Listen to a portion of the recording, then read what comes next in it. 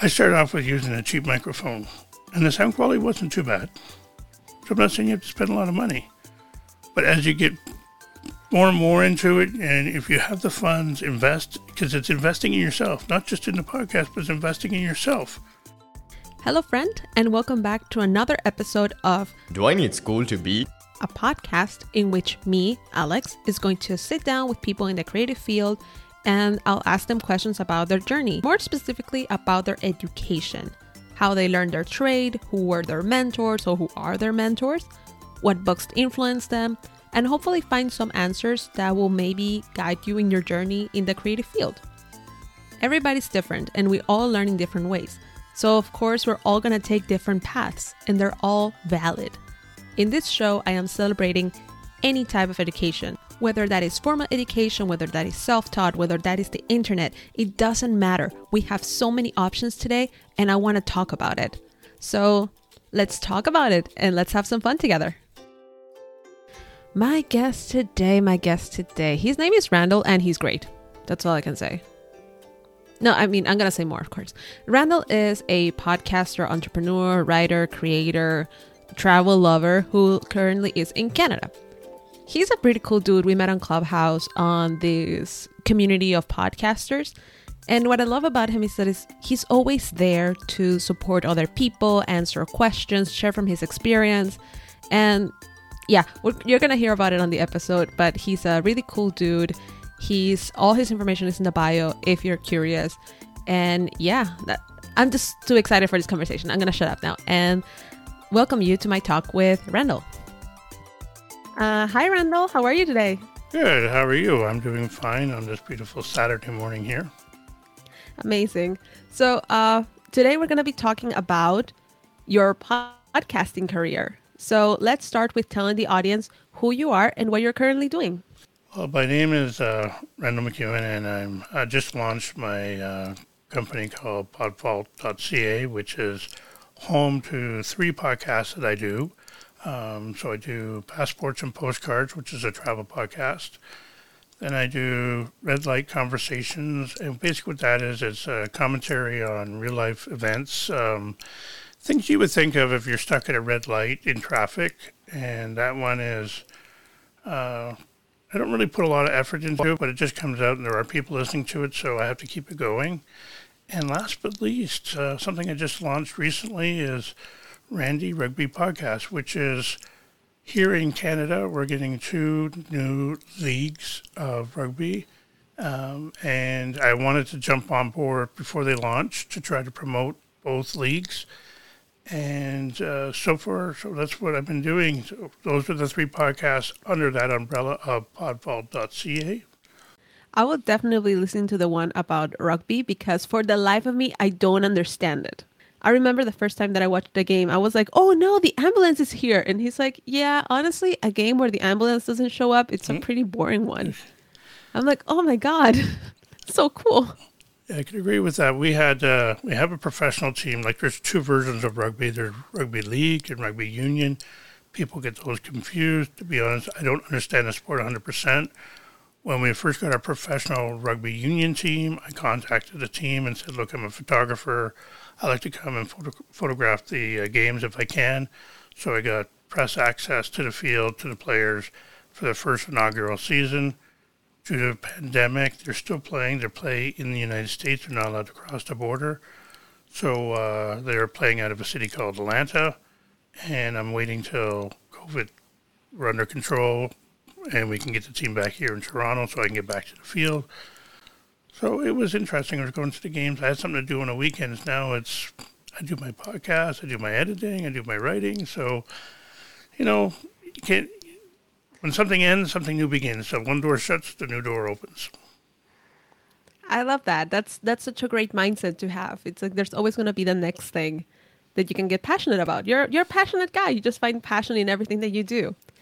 And so you're doing 3 podcasts. How did you get into podcasting? And did you just learn as you went? And I am asking this because during the pandemic, so many people started podcasting. And how did you start? Well, it was very interesting because I'll let everybody know that I'm an introvert. so I really don't like to be in the spotlight. And I say that in my head, but meanwhile, when something happens, I'm the one right in the front. So I don't know how that happens. But with a podcast, formal education, I didn't really have formal education to do podcasts.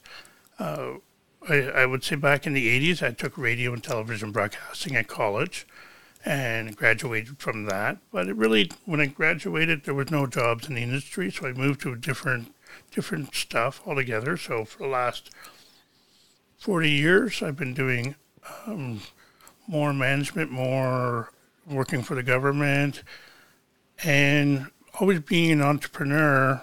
My last job was in the travel industry. I was doing that from home. And as the pandemic came and business shut down, I wanted to keep the dream of travel alive. So I'm like, what do I do? Well, I was already looking at writing, but I thought, why not podcast? I have a story to tell.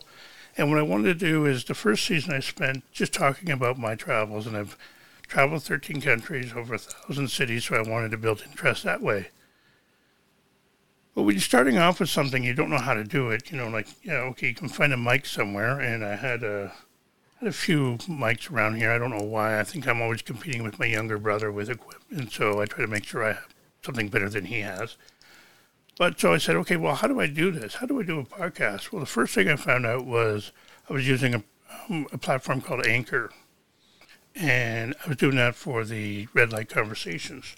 That was pretty simple because I did everything on my phone, so whenever I park somewhere, just go into whatever the subject was of the day, I would comment on it. And that was okay. And I said, well, yeah, but I want to do something about the travel.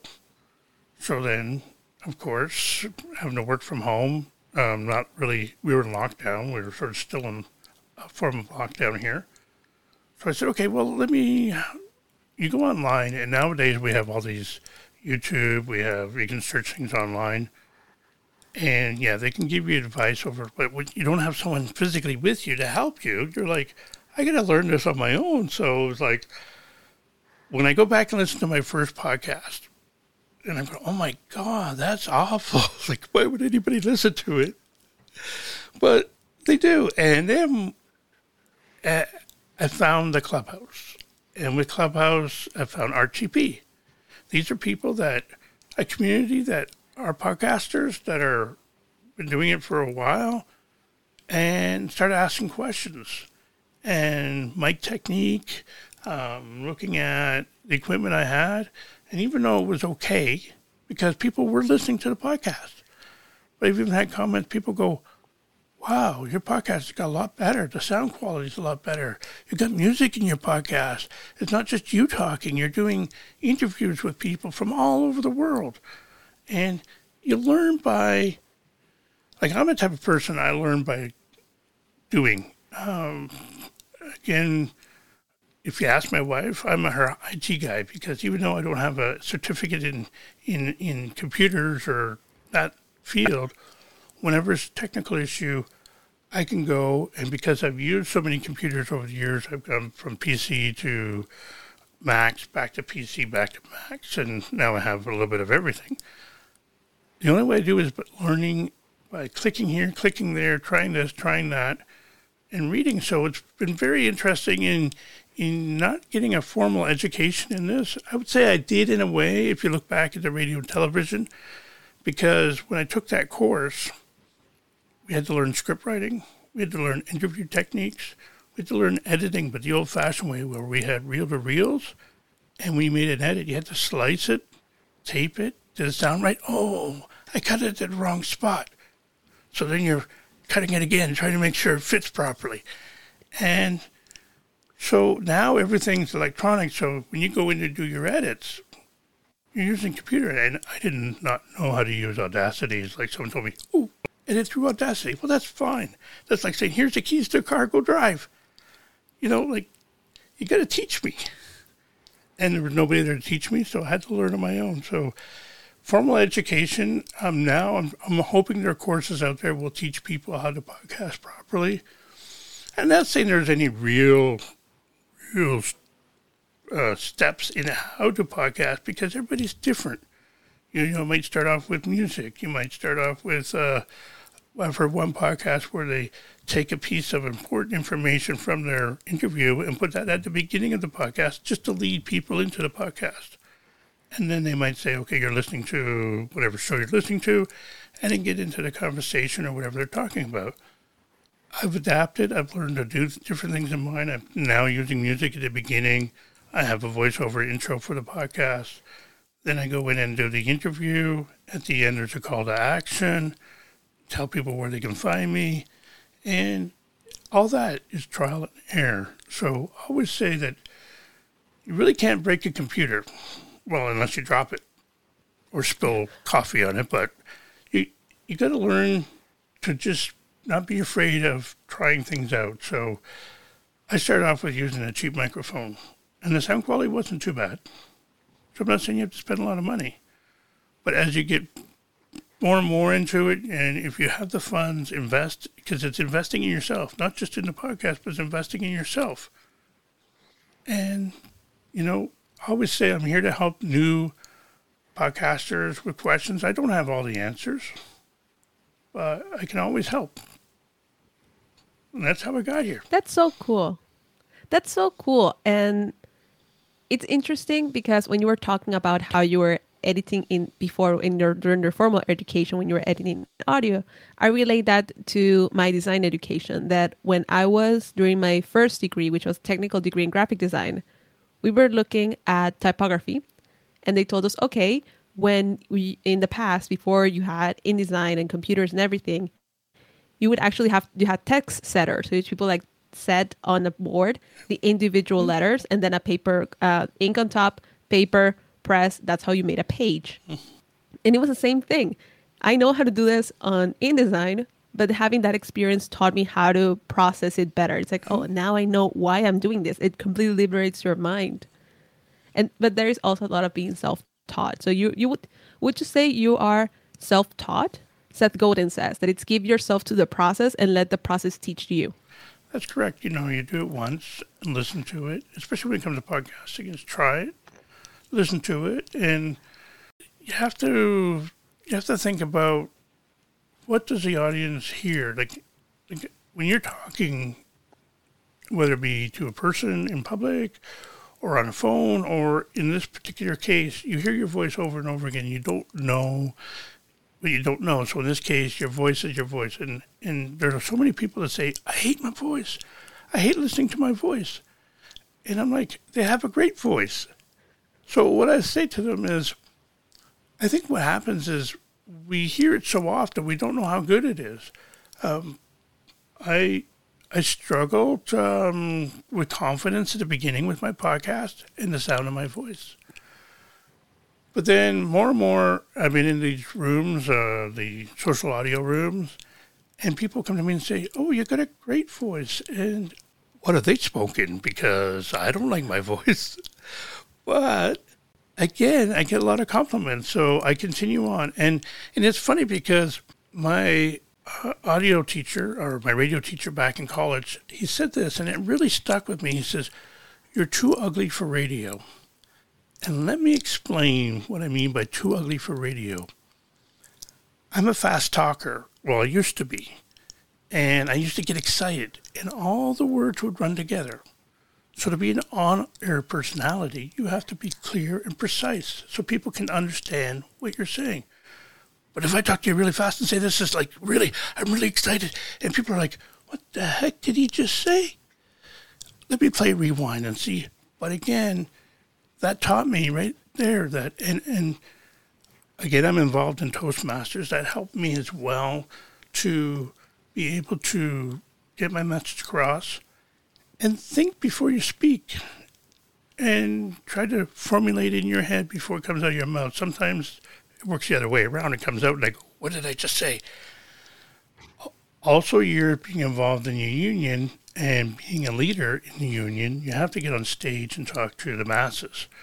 So I've talked to crowds of 500 plus, and I've had to learn to slow down and let people hear what the message is. Because if I talk too fast, you lose them. They're gone. They didn't hear the message. So I've had a lot of experiences in life to help me get better. So if I could go back to that radio teacher and say, am I too ugly now? Yeah, I relate to that so much. I am an extremely fast talker, especially in Spanish, and I too have to think the entire time in the back of my head, slow down, speak slow.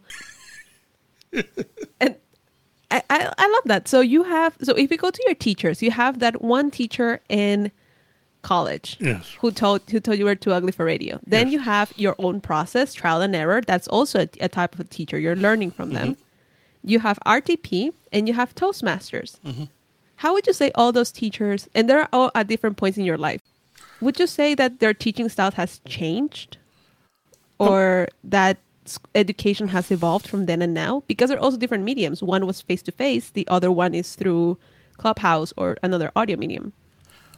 Well, it's to talk about how education has transformed in my education. Like, I still continue to get education. I've taken extra courses, like I did my college in the 80s. Then in the early 2000s, I went back to college again to take business communication and also accounting. But when the pandemic came out, I also signed up for courses at Johns Hopkins University and also Imperial College of London just to understand COVID and the study of that type of disease. So education is ongoing, but what I find where education has improved is the fact that they've gone from just textbooks. When I went to school, it was like they pulled out a textbook that was written by 5 or 6 scholars, we want to call them that, and it was based on their opinion. So whether you're learning history, you're learning math or science, it is their opinion, basically. I hated English because we would read books and then the teacher would say, well, what was the author thinking in that? I really don't know because the author's not here. If I could ask her, I could find out. But again, the teacher's saying she's telling us what she thinks the author is talking about. Because there's a story in a story or a lesson in the story.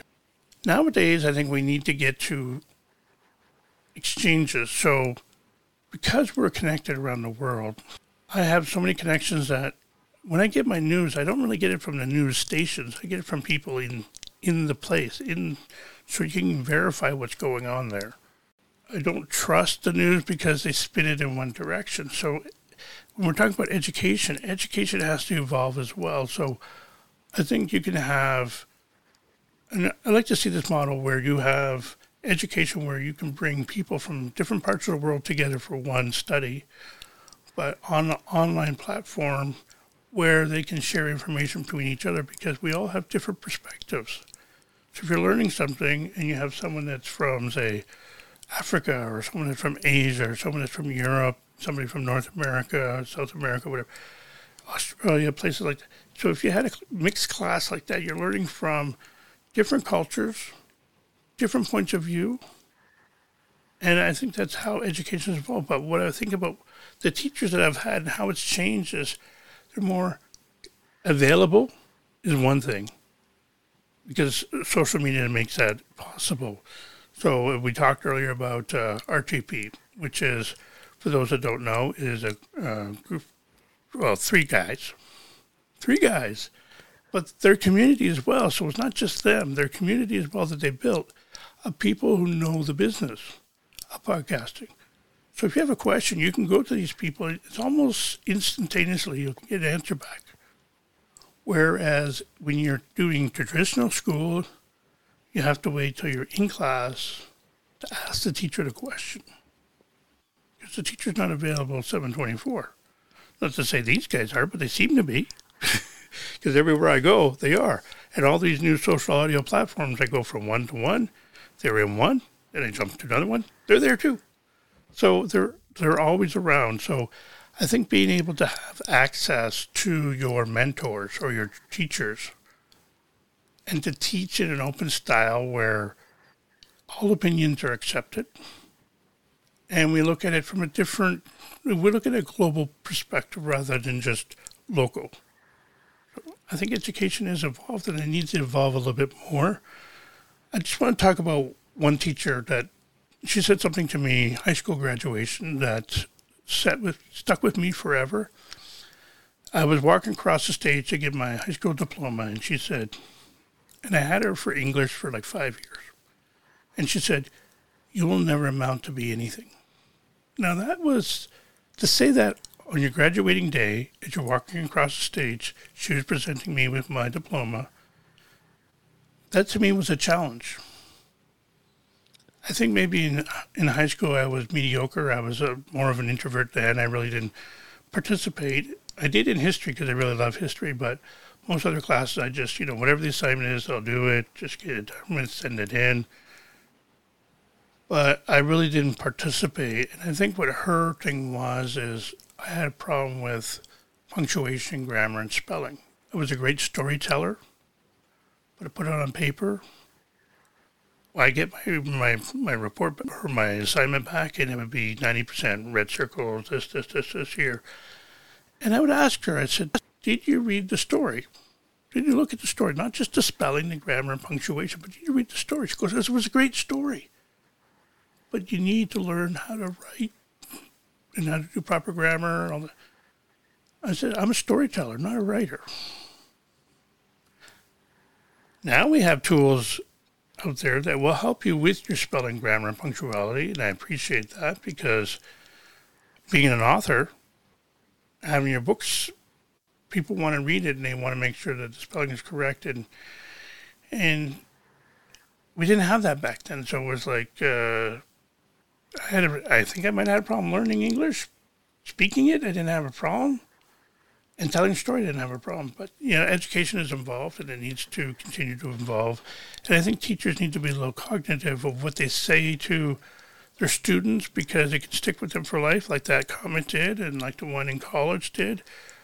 But what I've been able to say is I stand here, well, I'm sitting right now, but what I mean is when I stand here, I can look back and say, that was a challenge. And I've met that challenge, and I've surpassed that challenge. So if I could go back to those two teachers and say, look at me now, I've made it. And it was because you lit a fire under me. That's impressive. I think it takes a very particular type of strength to take comments like that and say, you know what, you're trying to bring me down. I'm going to flip it around on you. That's a challenge now. It's your opinion, but I'm going to take it as a personal challenge. That's incredible. I'm loving this conversation because I'm getting so much more insight into you and into why you do the things that you do the way that you do them. And it's very, very impressive. And you're totally right. I think that education has to evolve. I had an interview with an illustrator a couple of days ago, and he was saying that formal education has to match what we can get for free online. So we can get RTP. So formal education has to match that. They have to match the quality that RTP is putting out. What I love about it is that it's people who are knowledgeable in the field, but genuinely want to give information out. They're not asking you to give them $1,000 or €1,000 for a course. They just genuinely want to help. They genuinely want to create this platform. And to give you an example of how they have helped me, when I started the podcasting journey, it was for a nonprofit, and I got this microphone from them. And it wasn't great. So I decided I love it. I want to keep doing this. So I'm going to get a microphone for myself. And I wanted to get X brand. I don't want to say brands because I don't want to trash on anybody's product. And then I told them about it in a conversation, and they were all like, no, no, don't get that. No. And I'm like, why? It's like, it's not good quality. We have a website about it. Maybe I will link that in the show notes about why we hate that brand and we hate that mic. Here are 3 other options. You can go to Brandon's. I'm going to probably also link Brandon's information in the bottom. He has 3 great recommendations. I followed it, and I am very happy with what I got. And could I have gotten that online? Could I get a review online? Yes. But these are people that I trust. They have my trust. If they tell me to get this mic, I will get it, and I will trust them. And again, the podcast journey, finding people that are in there. And that's the thing about it is it's community, as they call it. It's not just Roman, Tanner, and Pedro. Yes, they might have put it together, but it's everybody else in the room.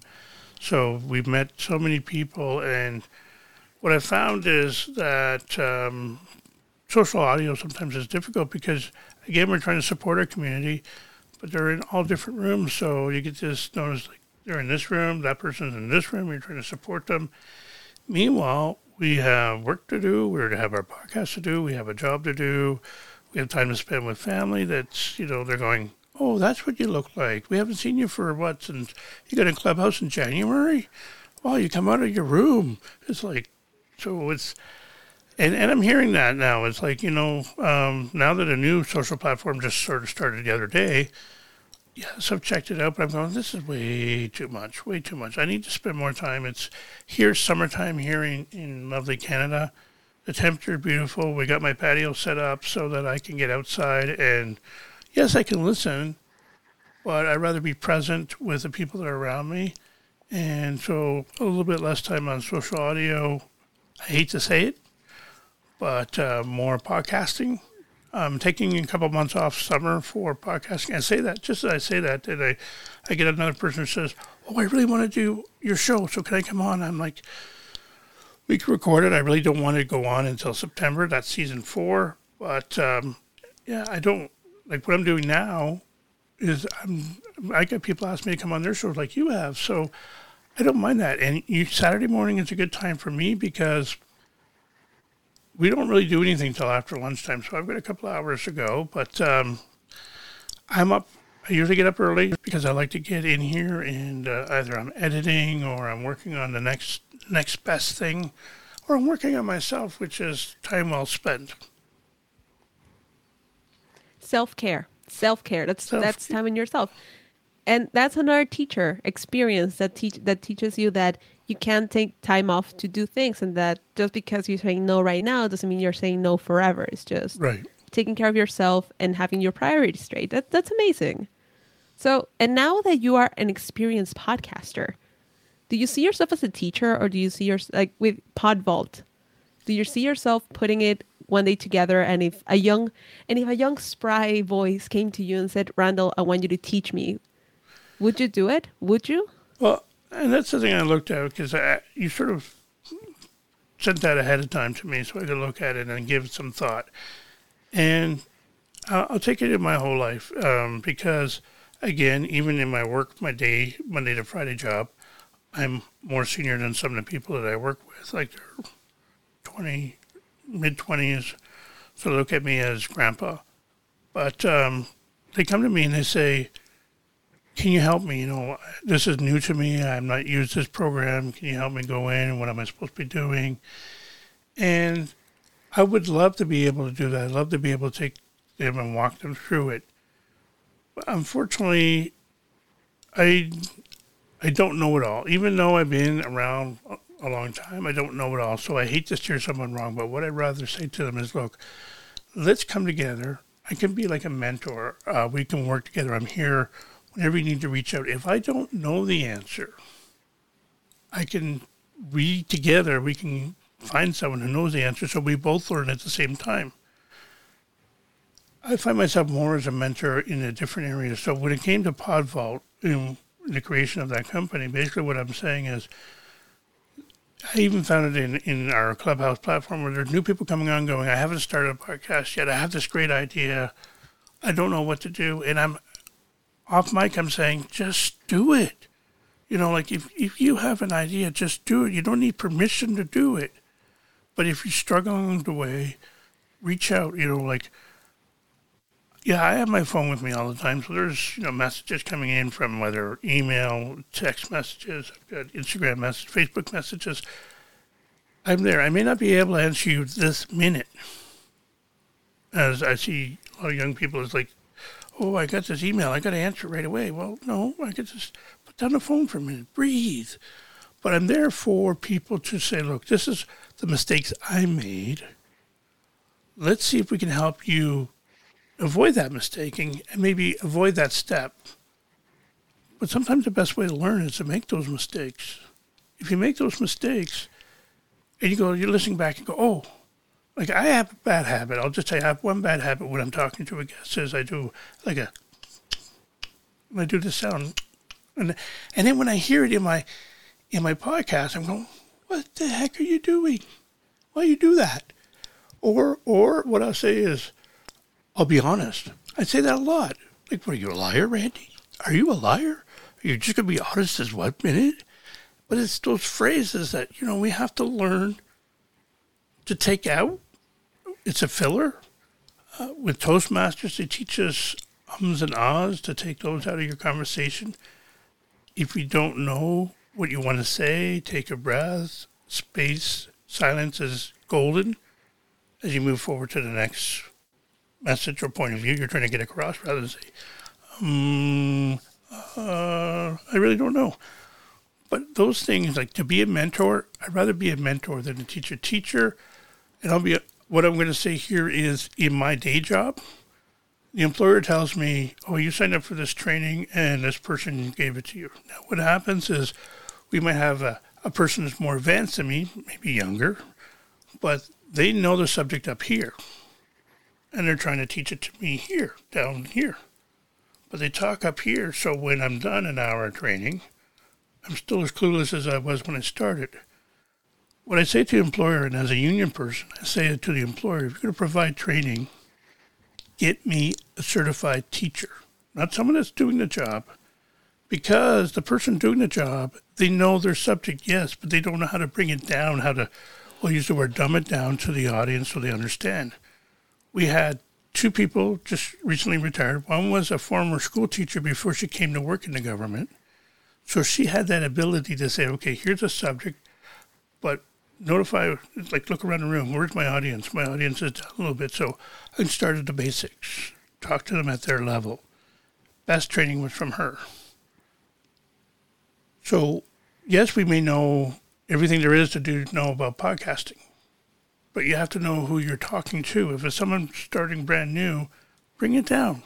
Bring it down saying, okay, talk about the simplest things, whether it's, is you going to be a solo podcast? Are you going to have interviews? Are you going to be going on the road as travel or restrictions lift and you can move around and have live person interviews? First, identify what your subject is. So those things, we can work on those things as a mentor. But I don't have the qualifications to be a teacher. I didn't go to school to become a teacher. So for me to say I'll be your teacher, that's a lie. And I'm being honest, that would be a lie. Because I'm not a teacher. I can help you as a mentor because I've gone through these things. But never, ever call me a teacher. You're the first person that makes that distinction between a teacher and a mentor, in the sense that some people are great at teaching and other people can speak from their experience and share their experience, but that is not necessarily teaching. And sounds to me like you're also coming from a place not of, the entire truth of the world and everybody should listen to you. You're coming from a place of, this is my experience. This is the mistakes that I make. I'm going to share them with you and we're going to learn together. We're going to grow together, which is what a mentor really is. It's a relationship that goes back and forth. Yes. But I love the distinction that you're making and how you're putting that a teacher needs to be able to teach, needs to have that training to be a great teacher. Yes. And to me, a great teacher is somebody that can not only bring a subject down to you, but also can make any subject interesting to you. We're in creative education, which is educating people on something that is not objective. Like math is objective. Math, you get the result that you have to get. But then in things like art, design, writing, podcasting, these are all subjective. What is good to me might not be good to you, and what's good to the world might not be good to anybody else. So where do you see this education going? Do you think it's missing something? Do you think it's going in the right direction? Where do you think it will head in the future? Well, I can only talk about when I was at school and then when my daughter was in school, where the key focus was on your main subjects, which was like history, geography, English, math, different maths. There's a couple of things that school is lacking, and the governments here, I don't know what it's like where you are, but I know governments here keep on cutting back on education. And I think that's where they need to invest. They need to invest in young people. I think parents are responsible, and I think teachers are responsible for allowing us to be creative. I think with me in my growing up, there was a lot of lonely times. So what I did is I found things to be creative, whether it be, I I wrote poetry. I did a lot of drawings. I doodle. I call it doodling. And someone goes, "Oh wow, that's amazing artwork. Can I have it?" It's like, okay, we'll just take it. But being a creative is sort of frowned upon because it's like, oh, nobody's gonna buy your artwork. Nobody's gonna listen to your podcast. Nobody's gonna. You think like those in music, oh, your band's never going anywhere because, how many bands are out there? How many? Never, ever, ever, ever shut someone down if they have an idea where it comes to be creativity, whether it be a writer, a poet. I used to write a lot of poetry. There I go with that. We talked about that earlier. But when I was younger, I wrote a lot of poetry, and a couple of people that I was with in high school, we put it in little booklets and we sold it. So we sold it for like 10 cents a copy. It really didn't cost a lot of money back then to just print it and get it out. But then you take a lot of flack from the other, the jocks. It's like, what are you guys writing poetry for? What are you, weird? No, we're creatives. I went into drawings. I'm not really a good painter, although when you take art in school, they got to teach you all the different aspects, whether it be oil painting, whether it be sculpting with clay, whatever. And I was only really good at drawing. So when I was doing the other stuff, I really wasn't interested, but I would do it because that's what I had to do. I find that there needs to be a better outlet for creatives. I think that communication is a big creative step, and people need to be encouraged to. Public speaking is important. To get your message across, it helps in your personal relationship. It helps in your work relationship. Creativity helps release stress. And I find that when I'm drawing or if I'm doing a podcast, all the pressure seems to come off. All the daily pressures of work come off. Because I'm talking about something that I really enjoy. Schools need to, I like to see that when you, in school that, maybe radio stations in schools. I know some colleges here have their own college radio stations, but a place for podcasters, a place for singers, performers. Theater is important. I studied theater. I studied, that was part of when I was in college, but I continued that on into later in life when I got involved in community theater and helped with set design, and I was a lighting board operator. And watching all aspects of creativity coming together to make one big performance. And to hear the roar of the crowd at the end of that is amazing. And now, I don't know if you're familiar with the NFTs, so like these little memes that people are buying. So never ever discourage someone from, drawing something or painting something or singing something because you don't know where it's going to go. They could probably... It could happen where someone say, hey, I want that, and they'll pay a good price for it so they can make more money in one sale than they can make in a whole career after studying math and science. Because like you say, with those things, there's a specific outcome. You can't say, well, 2 + 2 = 5, because it never does. But a painting can, to one person, they see something in that painting, someone else will look at it and see something different. That is reflective of what they're thinking. And I don't think we're actually pushed to be thinkers anymore. I think we're spoon-fed a lot of stuff, especially schools, and I don't like that.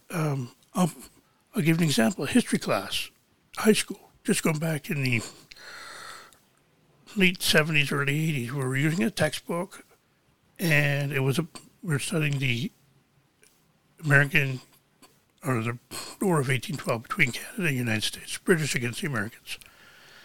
We're using a textbook, and in the textbook, one of the authors was the teacher's father.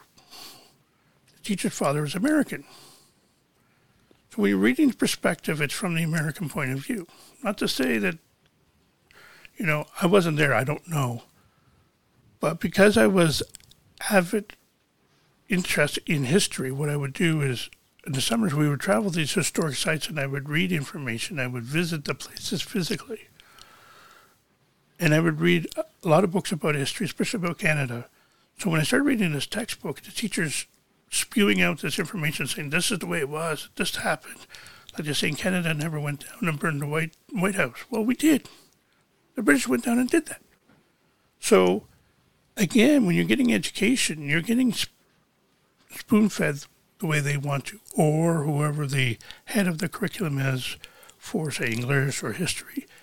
They lead the way. I think we're all smart enough now. We have technology, so we can always look online, and not everything online is correct. I'm not saying you're going to get all the truth online, but we have so much information at our hands that we can go and make our own decisions about things in life. So if teachers would start thinking like, look at it globally, a point of view, rather than a local point of view, I think we can get ahead, and creatives will thrive if they allow them to thrive. I'd rather see someone, whether being a graphic designer or whether a podcaster or a musician, let them have that freedom to express themselves. And not to say there's no money to be made in that, because money can be made, so never discourage it. That's all I can say. What a great way to end this episode. So much wisdom in there, Randall. I love that. It's like never discourage a creative. Well, thank you so much, Randall, for your time and this interview. It has been really wonderful. Is there something that you want to promote? PodVault, maybe? Well, I could just say with podvault.ca, it's my new website. And one of the things I love doing is promoting travel. Not really promoting it, but just keeping the idea of travel alive. Because we talk to a lot of people and they say, oh, I really don't travel. When you actually talk to them, I said, well, what did you do yesterday? I said, oh, I went to the store. Where's the store? Oh, it's about 4 blocks away. Well, you traveled. So it doesn't matter where we go when we travel. So I try to keep the dream alive. And PodVault was formed because what happened is I have 3 podcasts, as I mentioned earlier. And also I had the books, and the travel books that I've written. I also wrote one book for how to use Anchor to create your first podcast. And that's sort of like ebook. It's on Kindle. It's a Kindle book, I guess I should say, on Amazon. But I need to also, so when I started podcasts, I said, what are podcasts doing? Well, the podcasts are talking about, well, the main podcast is about travel. I write travel books, so link the two together. So how is everything under one thing under PodVault? PodVault also is there to help young, up-and-coming podcasters. I'm here as a mentor, not as a teacher. I'm here as a mentor to help you along. We'll walk together. We'll make mistakes together. But I'm here to help. So if there's people out there listening to this that they need to reach out, I am here. My social media links are on the website at podvault.ca. And like I said, I can't travel a lot right now because of restrictions. So if you need to reach out, I'm usually available. Almost 7:24, but I do sleep a bit. So, but yeah, so that's all I'm really promoting right now. The fact that, and what I want to say to young people is, don't give up on your dreams. Just continue pushing forward. Sometimes your family doesn't understand what you're doing. Your friends don't understand. But just keep on doing it. Don't be discouraged, because I would say now, where I am right now, and some of the guests I've had on my shows that are from around the world, and where my podcasts are being listened to, people or my family are saying, wow, I can't believe how far you've taken it in less than a year. Because it's been less than a year. I started June 30th. So coming up to my first year anniversary. Altogether, I've done over 110 episodes on 3 different podcasts. I've had guests from around the world. Podcasts have been heard on every continent. My message is getting out there. Keep the dream of travel alive. Travel, you'll learn. It's the best education I ever got, was to travel and actually physically see these places that we saw in textbooks. And I wish I could travel more, but, with this pandemic. So that's all I'm promoting is live your dream. Don't let anybody knock it down. And don't always listen to teachers, because they don't always know what they're doing. Words to live by, Randall. Thank you so much for this amazing interview. And I hope we can talk soon. Well, we'll see each other on Clubhouse soon. We'll see each other on Clubhouse soon. Yes. Thank you very much for having me. I had a great time talking with Randall. I am actually also on his podcast, and I will link that episode below because it's a really fun conversation. He's a really fun person to talk to, and he's not only full of knowledge, but also full of humor, and everything he does just has this way of uplifting you. Like, make you want to do better, make you want to try new things. So yeah, pretty inspirational dude. I think you noticed from my voice during the interview that I'm very excited to talk to him. I hope you enjoyed this episode. And again, you'll find all Randall's information in the bio below. Thank you, friend, for joining me today in this wonderful conversation. Like always, I'm happy to be in your ears. If you enjoyed this episode, feel free to reach out to us or leave us a review on your favorite podcasting app. And if you want to support the podcast, there are also links on how to do it in, for example, Buy Me a Coffee. I love coffee. I'm actually needing a cup of coffee right now, but I don't have any coffee. Little insight into my stupid struggles. I hope you enjoyed this episode, that you picked up something from it, and that you have a great day, and hopefully see you next week. Bye.